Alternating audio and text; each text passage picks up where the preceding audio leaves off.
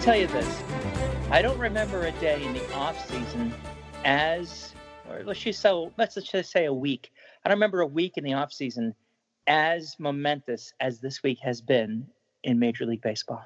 The only one that I can compare it to, and this is just off the top of my head, was when they went before, was it the Senate in 2005 with the testimony when they called them in for steroids, or was it a House committee?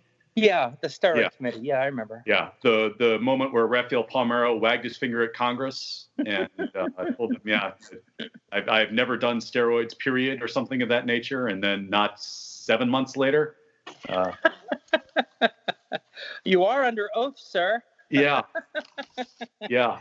And that was before Twitter, too. So even back then, that was crazy, but it doesn't have that same feel where just every 30 seconds, it seems like something new is popping out.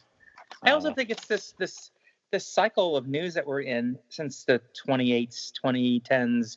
The idea that news happens in seconds. There is no later on. I mean, and you've been in news since the 80s, was it, when you started? 1984 was my first paying job in television news. I was the Vidifont operator at a show that preceded Larry King Live at CNN, and I would have to type in the name of the cities that the callers were from. So I had to memorize Albuquerque. You and Weird Al Yankovic, which is great. Right. And I never had needed to spell Albuquerque that many times in my life, but you can't look it up. You don't have time. And that was a lot of fun. Netanyahu. Yes. I had to learn all these words that I had not really much experience. And that was my first paying job while I was a sophomore in college in New York City. I would love nothing more than to unlearn the word Netanyahu at this point, honestly. But I think he's got a strong arm, and he's been in rehab, and I think he's ready for spring. He and Sid Finch are competing, I think, for the 5th spot, aren't they? Yeah, make it literary. Why not?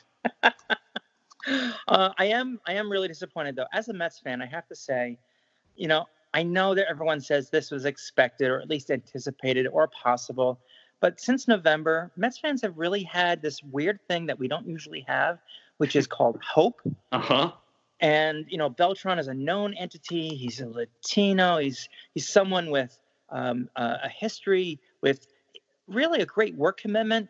And according to the investigation, he also was involved in the cheating scandal. So even though he was the only player named, and even though he wasn't a manager and didn't organize it, it seemed that he did, have some part in moving the monitors around. And he's tainted. He had to go, I guess. Yeah. I mean, once they got rid of Hinch and Alex Cora, at that point, if you hang on to Carlos Beltran, the only question you're going to be answering for the next 3 or 4 months at least is, why is Carlos Beltran still your manager? And did you cheat to win? Yeah. Every time they'd win, the question would be, and what signals did you use and how did you cheat? But I think most Met fans, especially after the past couple of years, this one would be like, we won? Sure. Okay. Yeah, that's fine. Are you kidding? We would actually pay more per ticket to cheat to win.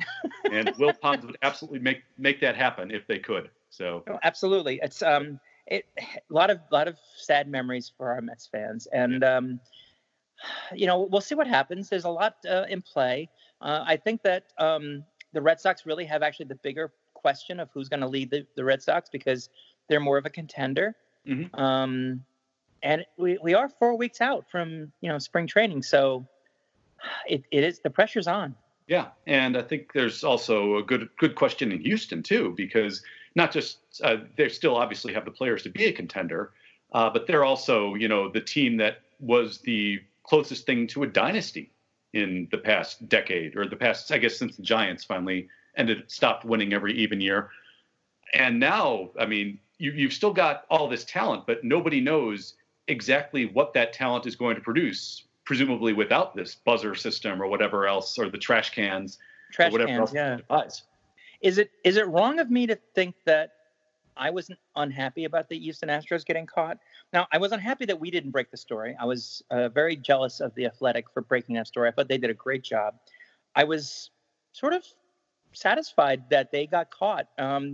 They are the only team besides the Rangers who don't celebrate Pride. I think they play dirty, and I think that before I found out about the cheating scandal, and I was rooting against them the entire World Series and American League Series. So the Nationals won, yay! And now the Dodgers are the other team I felt sorry for, actually, because they keep losing. They keep losing to the Astros. And the LA City Council is trying to pass a bill that appeals to Major League Baseball to retroactively declare the Dodgers the 2017 and 2018 world champions, which, shoot your shot. Absolutely. But yeah, I think the Houston thing is the culmination of this seemingly months-long gigantic heel turn, or just kind of revelation of a heel turn in that organization that started with almost immediately after beating the Yankees in the ALCS, where everybody was in the process of celebrating Jose Altuve hitting the walk-off home run off of Chapman. And then not 24 hours later is when the Brandon Taubman revelations hit Twitter. And that's when everybody started realizing, oh, there's some deep institutional rot at the core of this organization that has nothing to do with cheating even. It just has to do with like actual treatment of other human beings. And the cheating is really kind of almost an of course at this point, that if this is what your organizational philosophy is when it comes to just addressing a woman wearing a domestic violence awareness bracelet, do you think you have any scruples at all when it comes to doing whatever it takes to win? Of course not. The fact that it took them so long to realize their mistake in that particular scandal, it informed me that they do have problems. And I was actually surprised to see them do the firing so swiftly, just because of how they handled that mess. Right. I think that swift firing is almost in direct reaction to how they handled the Taubman problem, which was, a function of total organizational hubris at that point, where they felt because they were the toast of baseball and because they were the organization that everybody was looking to as this is how you do things in the year 2019, that they could get away with doing anything they wanted. That it was kind of the classic, it's the stereotypical Silicon Valley mindset, which is where they got some of their ideas, and then from finance, from the McKinsey consulting organization as well. But that sense that we're successful and powerful enough that we can get away with anything, and we will until someone stops us. And I was going to say, who do they think they are? The Yankees? Yeah. Oh, yeah. Because I grew up in the Steinbrenner era. Okay. Right. And 73, 70, 69, 73, and 86 were all great years. But every other year, the Yankees were this dominant force. And then, the Yankees sucked at some point. I remember then the Yankees sucked too. But yeah, late 80s. Let's face it, they got exactly. But they got into this groove where, they just could not. They could not win. They won everything, and it built up this head of steam that Steinbrenner could do no wrong in everyone's eyes, and they did a lot of wrong. Yeah. Oh yeah. And Steinbrenner certainly did enough wrong to get banned from baseball for a few years in the early 90s. But that was also coinciding with when the Yankees were at their worst. Right. And Yankee fans were perfectly fine with that. It's only because of the late 90s renaissance that was started because he was away from the Yankees that people now view him as a positive force for that team. That you take that away, and what does he have? A couple titles in the 70s, which was great, but what would he have done since then? No, it's very true. It's funny that you remove the king, and when they do well with his absence, he gets the credit.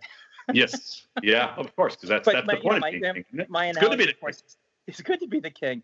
But my analogy is that, the Astros got their heads too big. And yes. Now the question is, will they be humbled? Will they actually learn from this? Or are they going to basically trot along? I mean, what are they going to do with that room? I mean, they're going to turn it into like a sauna? All those monitors, there's a lot of electronics there. But can we go back a little bit? Ken, sure. Baseball has always been about stealing signs and trying to get one up on the competition. It's not just baseball too. I mean, look at the Patriots, for goodness sake. Right. But technology really has changed that art into something that we all see as unscrupulous. Do you ever see us basically competing in sports, specifically baseball, in a way in which either technology or cheating is not involved? Isn't it just a new challenge to those who cheat to find another way not to get caught? Yeah, it's of course you will never eradicate cheating from baseball because especially when there's so much incentive to do it and when the rewards for winning are so astronomical, to I guess inadvertently use a pun here. But I would venture to guess that everybody involved with the 2017 Astros, and certainly most Astros fans, would say, yeah, of course it was worth it. And if you're an Astros fan, to a certain extent, I don't blame you. That's got to be far and away the best baseball memory you've ever been given to this point. And yeah, it's going to always be associated with this, but I wouldn't want to go forward like assuming maybe somebody found some similar scandal that erupted around the 2016 Cubs. There's only so much love I could take away from that team based on what they gave me. And so I can understand that standpoint as a player and a fan, honestly. And I have a thought that is in relation to jump off of what you just said. I think I should also open the show at some point too, shouldn't I? So should I? Oh, I thought this was the end. Are we done? Yeah. It should be like a Python episode where I do the credits right at the very end. Absolutely, yes. So this is the Three Strikes You're Out podcast. You are now 12 minutes into it at this point. My name is Ken Schultz, part of the Outsports Podcast Network. I am a contributing writer for Outsports, Baseball Prospectus, and Cubs Den. The other voice you are hearing is my managing editor and the woman responsible for me having this damn thing. So Dawn Ennis, who is contributor to Outsports, managing editor, and co-host of the Transporter Room on this very network with Carly Webb. Dawn can be found on Twitter at Life After Dawn and at Transporter Room. That's Transporter Room without the O's. So we will jump off what you just said in a second, but I assume you're here to talk to me about Mike Piazza Drive, right? Actually, this is really awkward after that wonderful introduction.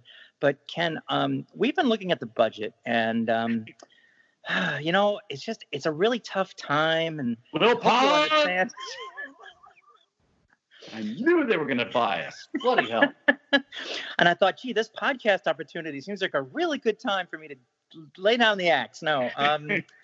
I hope you enjoyed your bonus. No, we are very, very lucky to have the stylings of Ken with us. And Ken Schultz, I will tell you that the only thing that you do that I wish I could do, because you do a lot of things, but the only thing I'm really jealous of is that you have put snark to a level that I never thought it could be risen to.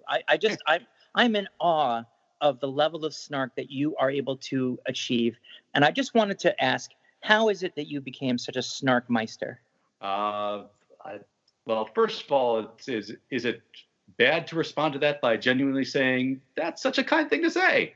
I mean, just if to get to this level, this is 20 years of open mic nights and one-nighter shows in hotel bars in Spring Lake, Michigan for people who don't want to hear coming out stories. And this is a lifetime of abuse at the hands of America's audiences. Every comic, it comes from pain. Is that right? Yes. Good comedy comes from pain. And exactly. Oh, yeah. And I just got astronomical, by the way. Excellent. The time joke. I am here to talk about everything but Mike Piazza Drive. I think I'm still upset at Mike for his relationship with Elaine and Jerry. It still hurts, and I will say this, that I am a Mets fan in mourning today, but just like every other day, every day that ends in Y is a day for Mets fans to mourn. It's almost like a surprise when we win. It's like, oh, but we'll probably lose tomorrow. It's the one thing that brings you all together. And yes. Yeah. So to jump off your earlier point before I rudely interrupted by giving the credits. So here's a thought that I had about maybe 45 minutes ago as this whole thing was kind of unfolding in my mind, that back when baseball expanded instant replay in 2014, they had the option at the time that they were looking, I think, at a couple of different systems. One of them was to institute the manager's challenge, which is what they have now, similar to the NFL. Mm-hmm. And I think the other that they were seriously considering was having someone in a central command in New York who would monitor games and then would just buzz in to let them know, hey, we need to take a second look at this just to make sure you got that call right. And baseball decided, well, the NFL is doing Coaches Challenge, and the NFL is the most popular sports league on the planet, so I think we got to go with that.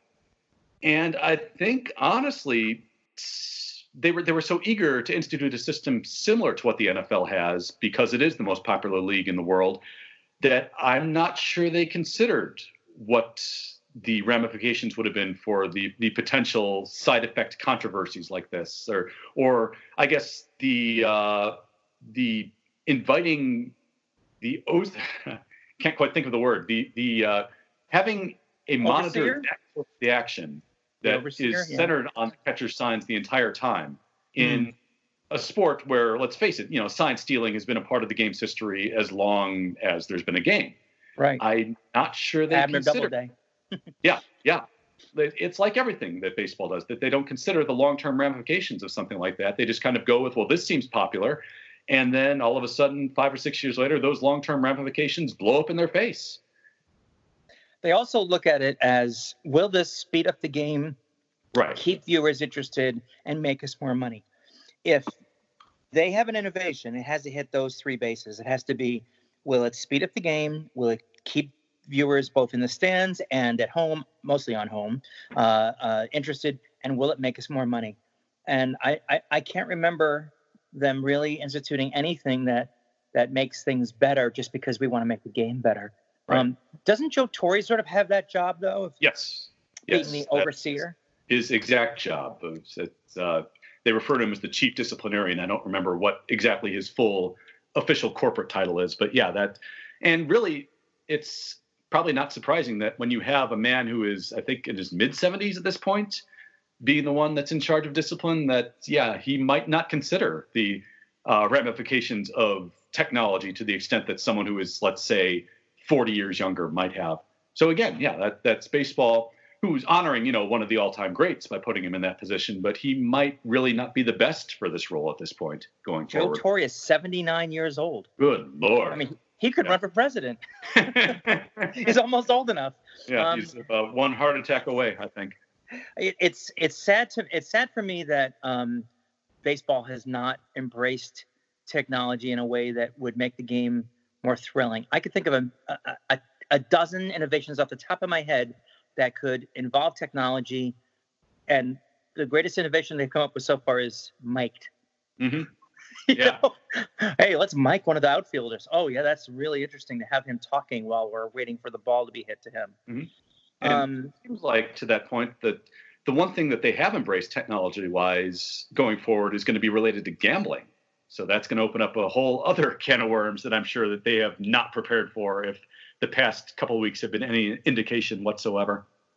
Very true. And I would think that, again, gambling involves money, cheating involves money. All of this comes from money. Baseball is all about money. Right. How do we, and I'll give you one more thing. Why are players not coming out who are gay? I think it might have something to do with the money. A little bit. Absolutely. A little bit. And I think the fact that baseball is by nature still one of the most conservative of the major sports, and draws a lot of its player base from kind of these more rural or southern parts of the country that, it's stereotyped, but there are probably places where being openly gay or outwardly gay is not nearly as accepted as it would be in the cities they play in. So I think that having to deal with your teammates for 180 days a year is probably still a fear that's keeping a lot of guys in the closet, because you hear occasional things, and even in the sport is in more enlightened times, but you still hear occasional things coming out about guys who are scared about what their teammates would say, and occasionally hearing a teammate say something really ignorant, and that still registers, I think. Also, if I gather 50 millionaires in a room and I say, well, all the millionaires who are Democrats or progressives, please raise your hand, I ain't going to see a lot of hands. Right. These millionaire baseball players are themselves conservative. So, doesn't mean you can't have a gay conservative. I mean, there's lots of people on that side of the fence. I just don't think that attitude, that political bent tends to be more of our community. Yeah. And I think to that as well. Part of, especially now, part of being conservative seems to be about kind of ensconcing yourself within the conservative bubble and kind of only listening to conservative voices. And a site like ours, which is trying to promote the idea that its inclusion is great and you would be much more accepted today than you've ever been if you'd come out in a sports setting. I'm not sure how much our site registers with people like that. So I don't know that message would actually get through enough of the conservative bubble. I could be wrong. I would love to be wrong. But I wish you were. I would say that libertarians have the greatest shot of being LGBT, only because libertarians believe in get your hands off my government, get your hands off me, leave me alone. I want to live my life. I want to do what I want. And I've met quite a few libertarian, conservative, LGBT and specifically trans people.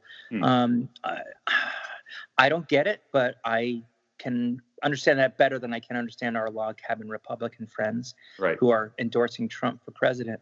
Let me ask you this, and I know this is your podcast, you're supposed to ask me questions, but I'm going to ask you a question. Go ahead. Shoot.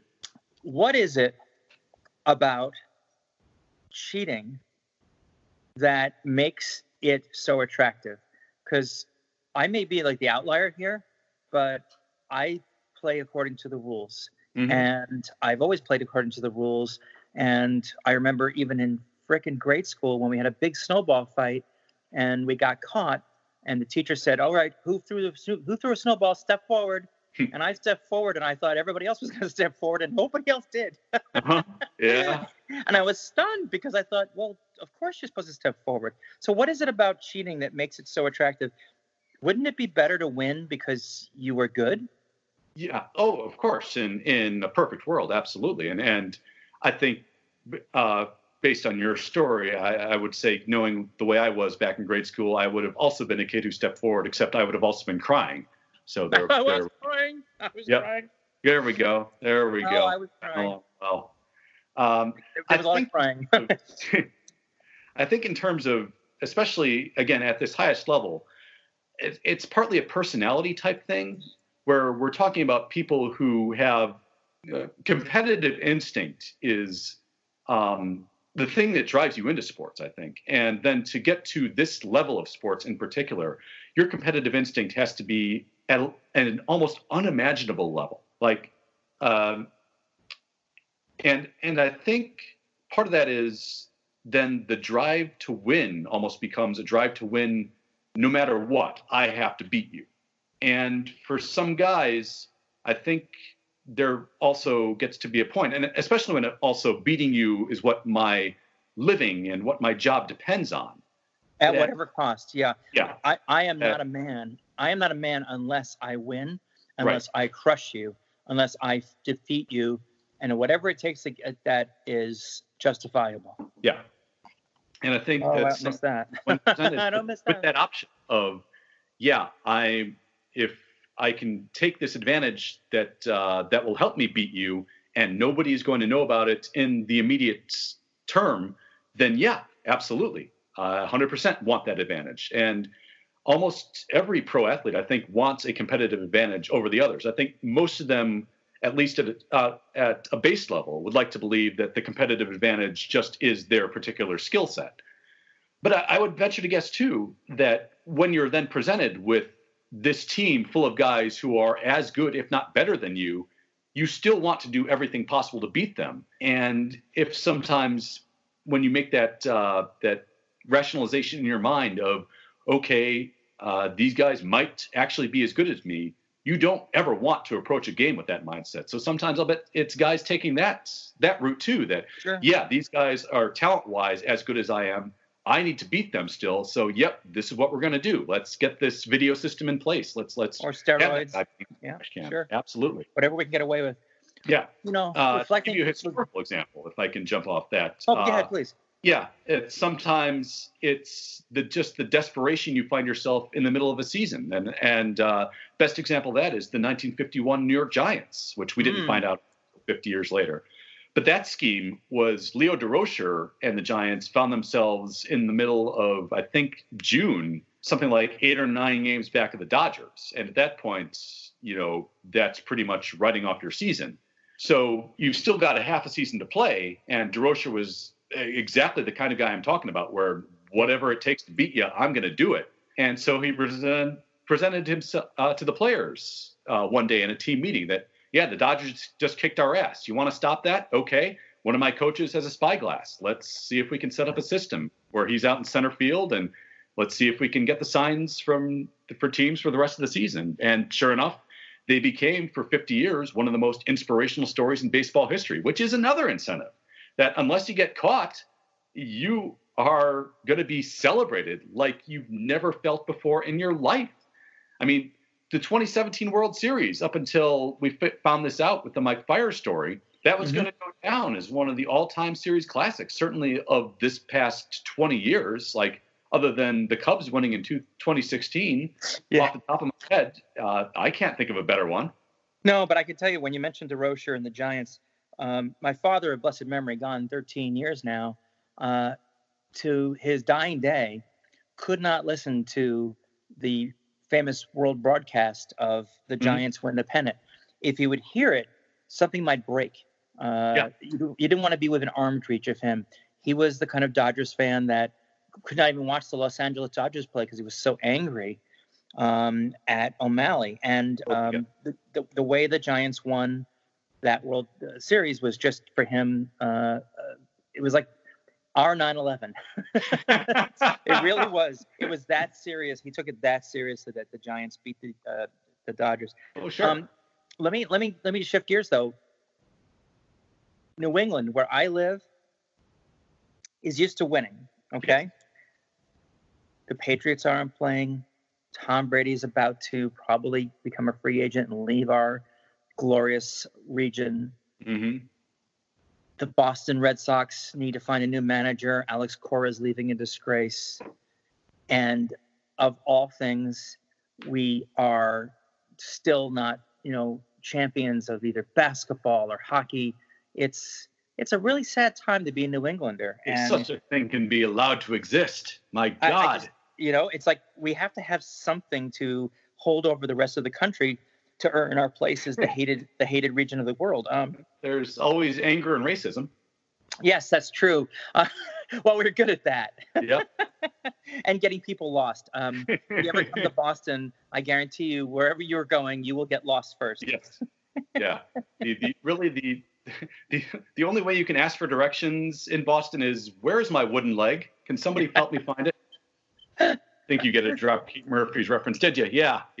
I am referencing Dropkick Murphys. I love the Dropkick Murphys. Oh, God. I love it. Let me ask you this, Don Ennis. Yeah, go ahead.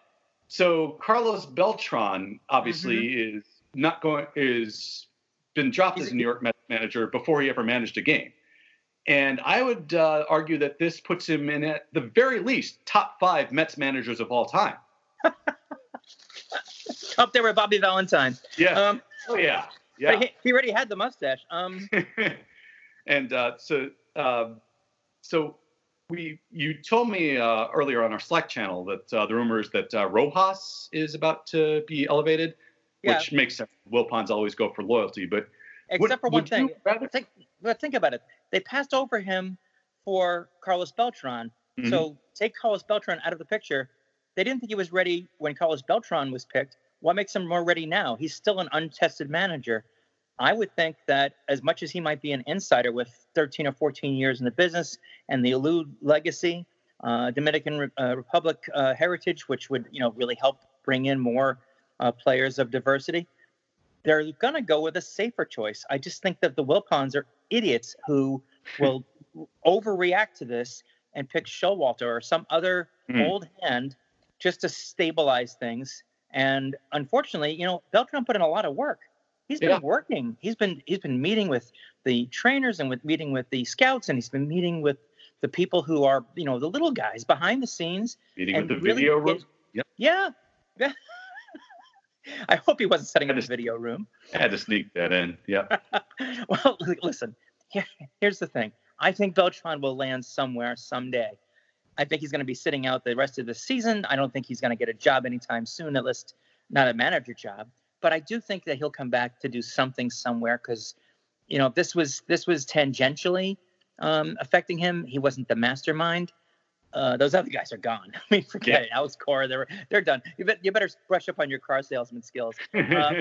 But I think Beltran will come back as something. And for now, I just think that the Mets are going to go the safe route because that's what they do. And there's so much promise there that's just lost and crushed. And I am in mourning, as I said very, very early on. There's so much promise there that's been lost and crushed, I think, is the secret verse of Meet the Mets. It's actually the fourth verse that didn't make it to the record. You've seen the Family Guy episode. Refresh my memory, please. Stewie is at a Mets game. The announcer says, and it's opening day at Citi Field. And you hear the crack of the bat, and the announcer says, and the Mets have lost the season. And the season's over. And Stewie throws his Mets hat down. Yeah. I mean, that's the Mets season. It's like opening day and you're out. It's done. If it's any help or consolation, that very same joke could have been written about the Cubs or the Red Sox 20 years ago and would have been much the same punchline. So, yeah, things can change. It's the Rocky IV ending. I can change. You can change. We can all change. I will tell you a story that I don't know if it's apocryphal or not, but I told you I was working in the New England when the curse was broken in 2004, and we couldn't verify it, but we were told that after the World Series win, that funeral homes were flooded with people dying because they had held on just long enough to see a Red Sox victory. Yeah. And, I can die in peace now. That sounds like the most New England way to celebrate a long-awaited championship ever. Oh yeah, Uncle Billy, he held on for the end. Poor Uncle Kenny and Aunt May, she loved her socks. That is the Red Sox commemorative championship book as written by Nathaniel Hawthorne. Man, that's good stuff. Yeah, went back to highbrow. Deal with it. So who would you want as the Mets manager then? Do you think there's a good choice, or do you really think that they're just going to have to kind of pick a sacrificial lamb for this year and then kind of start the process over again? Yeah, I'm not going to throw a name out there only because I know I'll be wrong, and I hate being wrong. But I hate more the fact that no matter who I think they should pick, they'll pick somebody else. I just don't have a name. I'd like to think that they would go with someone inside the organization with 4 weeks to go, just because I think it'll be easier for that person instead of coming in and having to learn everyone's name and, where's the men's room and all the stupid stuff. Port St. Lucie is going to be a very strange place this spring. I'll tell you. Yeah. I would love to see the Mets find someone who's young, someone who is going to tap that energy that was built up last year. But the real problem remains stupid things like the Mets always take the first strike.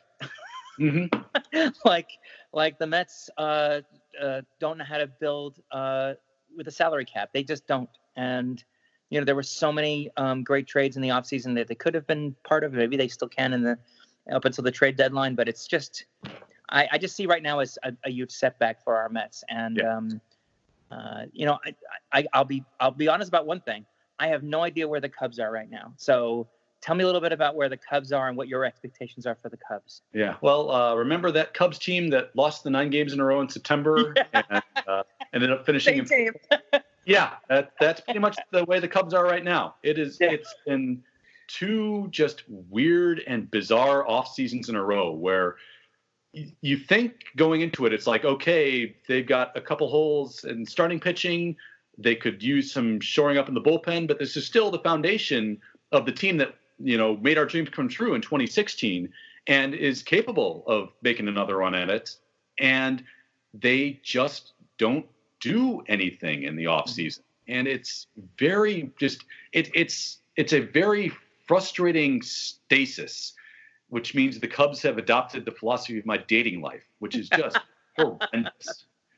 So you're basically trapped in a one of those 2001 capsules, the suspended animation. Yes. I'm trapped in a castle listening to the dulcet tones of Pat Hughes tell us, well, I'm sorry, Dave. I'm afraid I can't do that. And that description is brought to you by Gold Coast Bank. Fans won't strike out with Gold Coast Bank. See, for the Mets, they need both a calendar and a clock. The calendar is because they started their run for the playoffs after they were almost eliminated. So it was really a great effort, but nobody told them that they should have done this when the All-Star break was happening. Yeah. But man, they got people on board when they did, though. That was for that 3 or 4 weeks. You felt the energy every time you saw a Mets game at Citi Field. And on the road, they really were on fire. It's just that nobody told them that the deadline is before the playoff teams are chosen.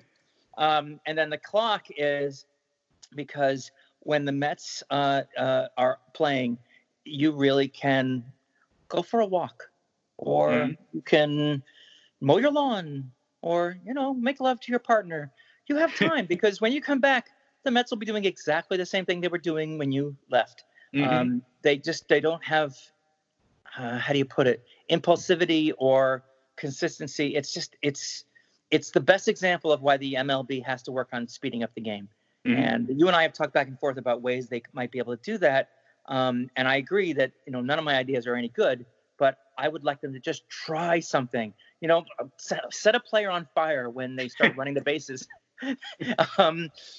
put ants in their pants, give the pitchers, balls that are too hot to hold on to, something that will just move this game along because it's interminable. And as a Mets fan, I just got to say, I'm watching the guys with the peanuts more than I'm watching the guy in the field because the guy with the peanuts, man, he's got a great arm and he's got a great, approach, and he makes his way around that stadium much faster than any of our players are getting around the bases. It's sort of sad.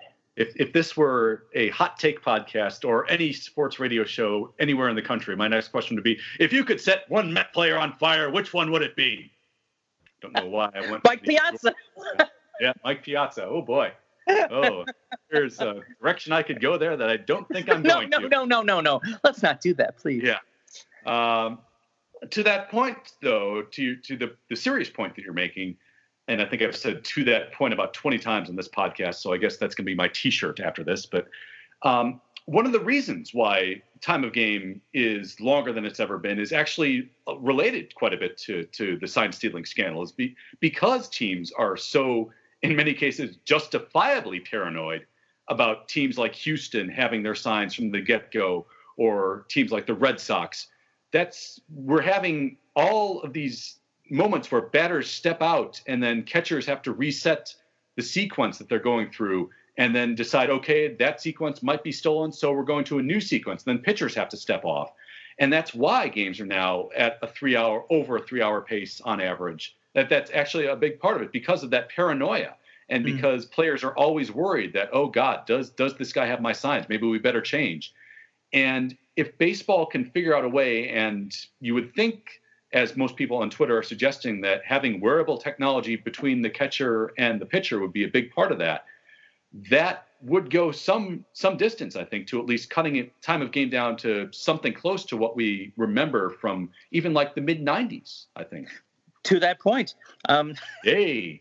I want to sell shirts. We have Outsports. To that point. We can change the name of the podcast from 3 Strikes You're Out to that point, to that point. But to that point, I did mention earlier that they're way behind on technology.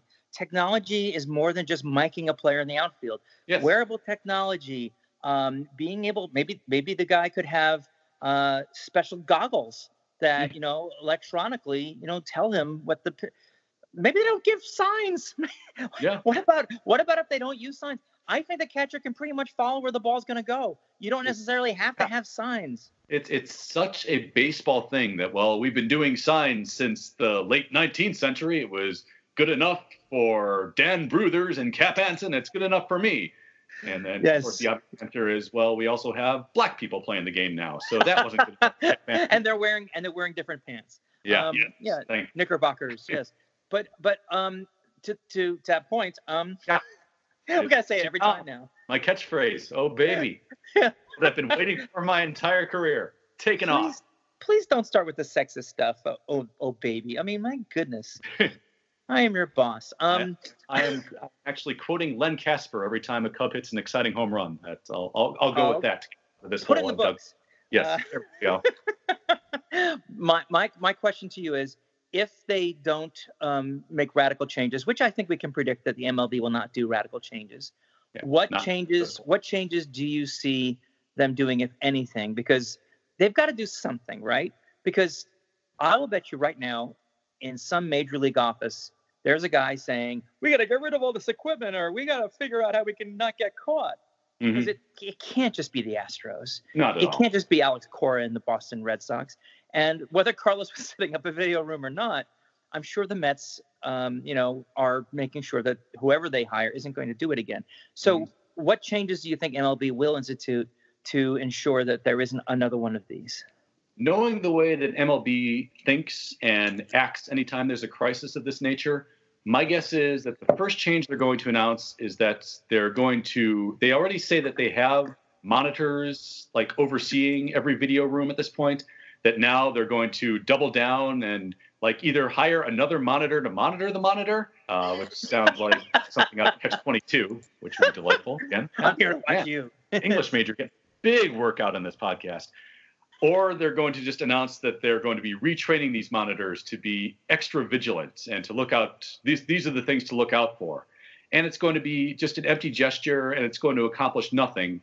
And they're not really going to change until probably at least another year or two of a whole bunch of people who are smart about this saying, hey, there's actual wearable technology that could help you get around this.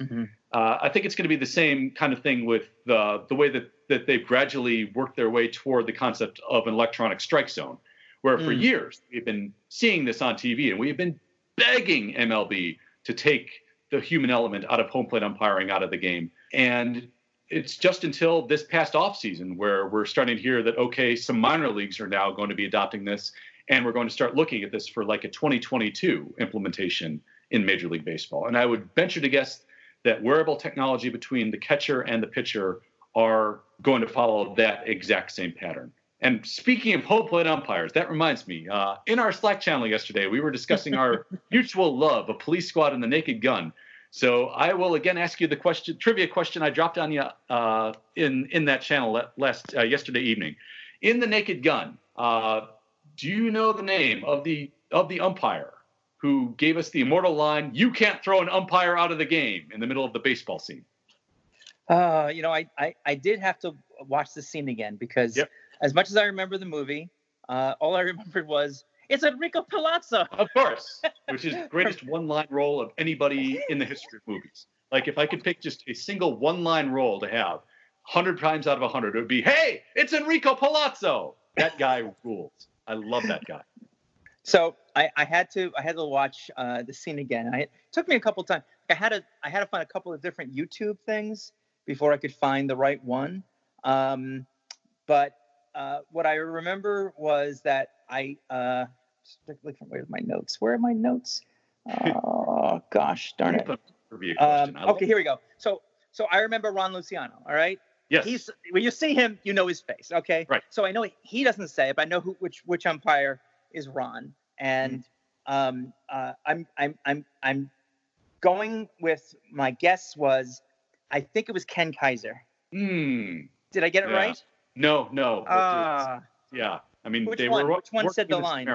That would be, and you might not believe when I tell you, that is Country Joe West.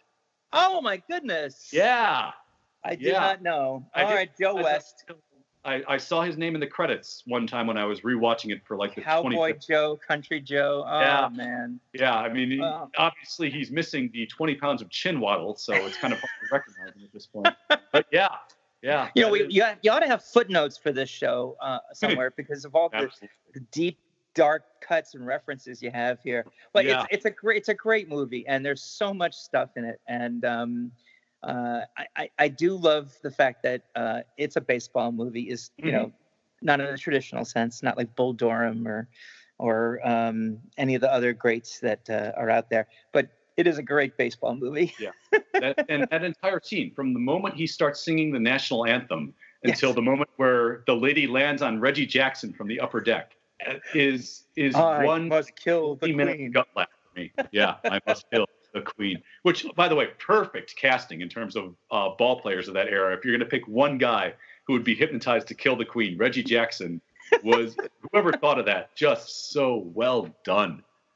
I am sad it was done at Anaheim instead of at Dodger Stadium, though. Well, they're wearing the Angels uniforms, but the actual baseball scenes are filmed at Dodger Stadium. Did they? Okay. Yeah. I couldn't tell from the clip. I loved it. I thought it was Dodger Stadium, and then I saw them all wearing Angels uniforms. Right. So.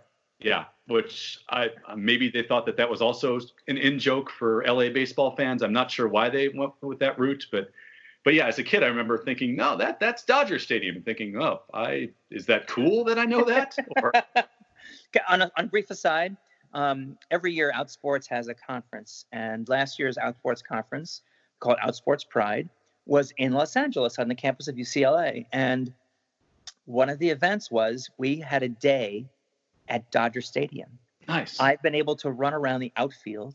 I got a tour of the beautiful museum inside Dodger Stadium. I got to sit in the dugout, the home dugout. Oh, boy. And just to be running around the field, in the outfield, I mean, what a thrill. I got to tell you, I don't know how many baseball parks you've been to in your lifetime, but I love that. It was wonderful. And I'm hoping we can do that with the Phillies this year. We're going to be in Philadelphia, June 11th through 13th. Citizens Bank Park is great too. Yeah, if you get a chance. Haven't been. This will be my first time. I have to go there and tell them my name is Del. Del Ennis. Yes, nice. Yes. Picked up on it. Yep, absolutely. I think my total is 21 active parks, and I think 32 total, something like that. Wow. You did mention to me on Slack that you've been to Shea, the toilet bowl of the MLB. I was going to ask. So a lot of Mets fans that I know really revere Shea Stadium still, as if it were, their Wrigley Field or Fenway. And to an extent, I understand, because most of the great moments in New York Mets history, and there are, as much as we spent this podcast arguing there are not, but most of them did take place in Shea Stadium. So I understand that emotional connection. But I went there in, I think it was the summer of 2000. And I remember Mike Piazza hitting a home run that almost hit the tent outside beyond the left field fence. But what I also remember is that it also just felt like, this is like Riverfront Stadium if they took the center field seats out, essentially. It was, I mean, the Beatles played there. I mean, it was an amazing place. We called it the toilet bowl only because it really did stink. But all my childhood memories, I've been going to baseball games since I was as long as I can remember at Shea Stadium, and I brought my kids there. And I will tell you this: the most important memories are those with my dad. And he became a Mets fan after the Dodgers left, so I became a Mets fan. I think that one of the things about Shea is that it wasn't pretending to be anything other than a place to watch baseball or music. I saw Billy Joel there too. There's just a special memory of Shea in my heart that Citi Field will never replace, or Fenway or any of the other places. And when it's the memories that are filling the place, not the seats or the granite or the metal poles, it makes a difference. I would say that my favorite memory of Shea was taking my dad to the Diamond Club and meeting Cleon Jones and having my dad feel like he was a big shot because he got to rub elbows with real Mets players, and just being able to do that for him, to pay him back for all the wonderful memories, was very sweet to me and very important to me. But the park itself, no, it wasn't anything special. It was a municipal stadium that is named after a dead guy, and I don't have a connection to the place as much as to the memories. I will say that I think Citi Field is a lovely stadium, and it does evoke Ebbets Field. And unlike Yankee Stadium, which feels more like a museum, Citi Field is a really great place to watch a ball game. Yes. Citi Field is a baseball park. Yankee Stadium is a place where the Yankees show off that we're the fucking New York Yankees and we spent $1.5 billion on this, and so should you. But isn't it funny, even though they did that, Monument Park is still inaccessible and in this little dark corner somewhere. Right. Right, and because it's not a stadium club. It's not a right, place right. for people who are spending $1,000 on a ticket. So it's an It's just after. sad to me. Yeah, it's sad to me. If you ever come up to Hartford, the Yard Goats have a great place called Dunkin' Donuts Park, which is a Of fun course. place to watch a baseball, and I would love to take you there. I saw it on many a bus ride up to Boston from New York back when I lived Yeah, there. and Fenway's a great place. I've taken my my two sons to see games at Fenway. I love Fenway. I don't think that place will ever really change. I've never sat in the green monster seats. Mm-hmm. I'll have to do that sometime. What's my other favorite one? I went on a very important date with my late wife when we were still dating at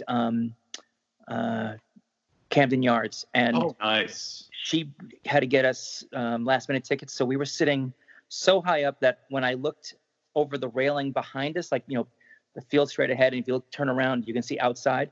I saw helicopters flying below us. So that's how high we were.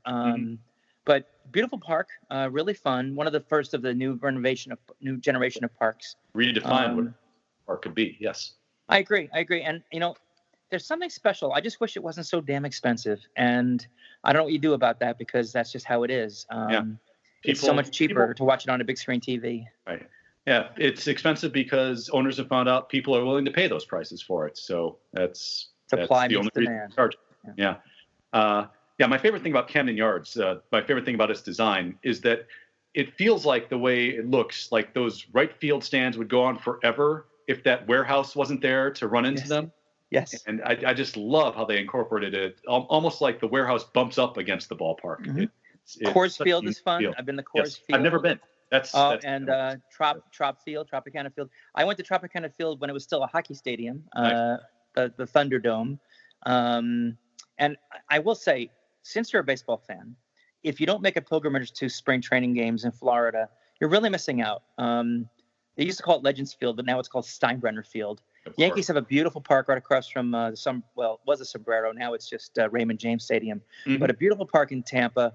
I've not been, believe it or not, to Point St. Lucie. I've never gone to see the Mets, but I lived in Clearwater, and there's so many stadiums. You throw a stick and you hit a baseball park. The Phillies are there in Dunedin.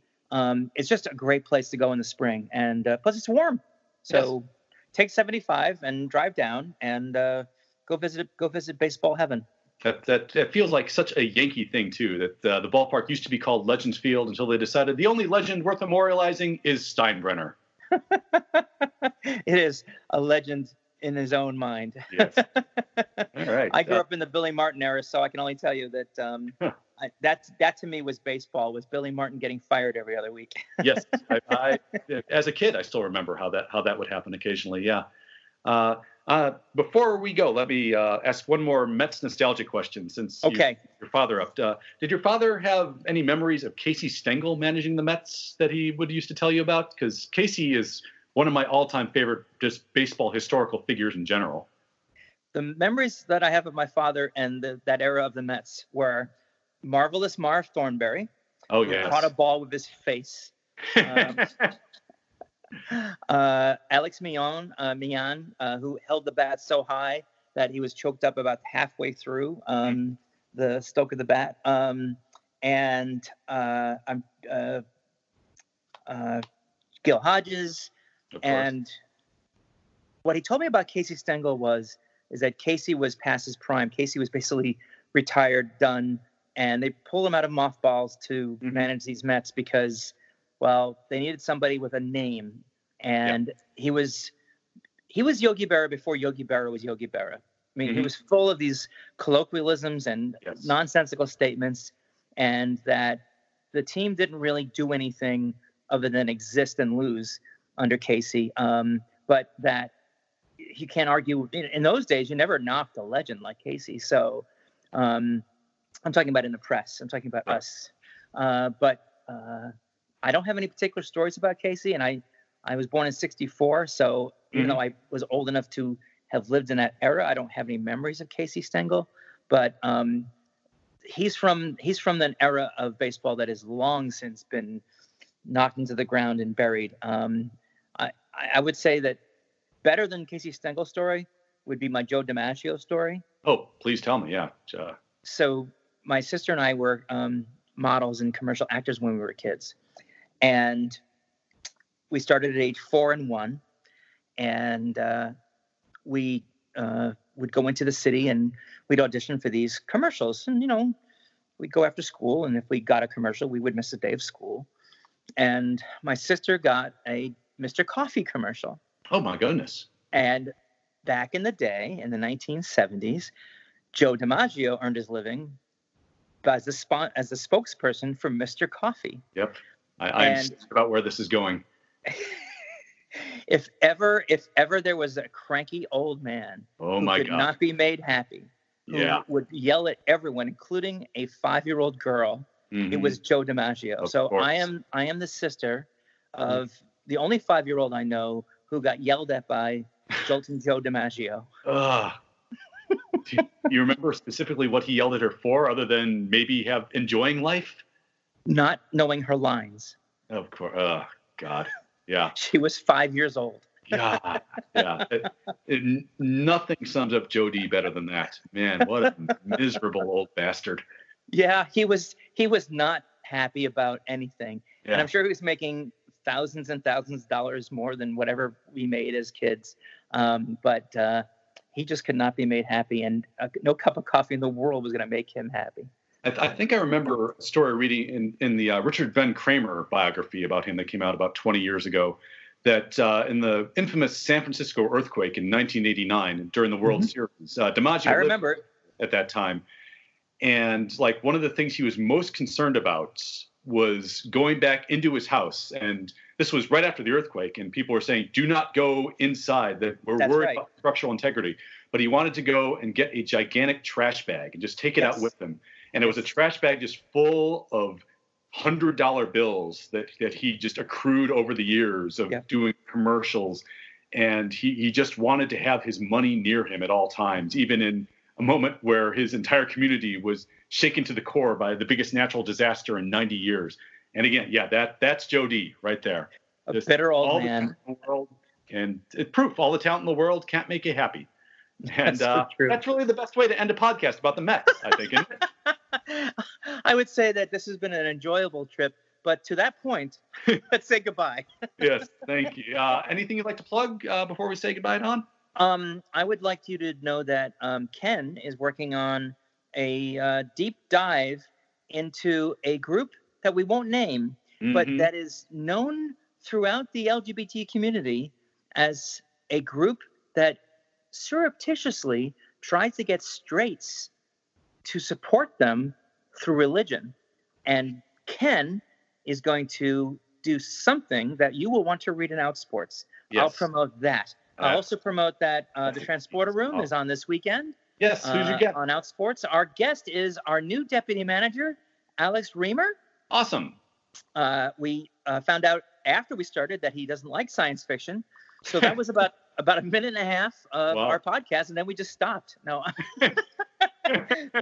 no, we talked about the many things that were happening in trans inclusion fighting, something like 7 states across the country that are trying to stop transgender athletes. We talked about Alex's Bostonian roots and all the things that were happening in Boston.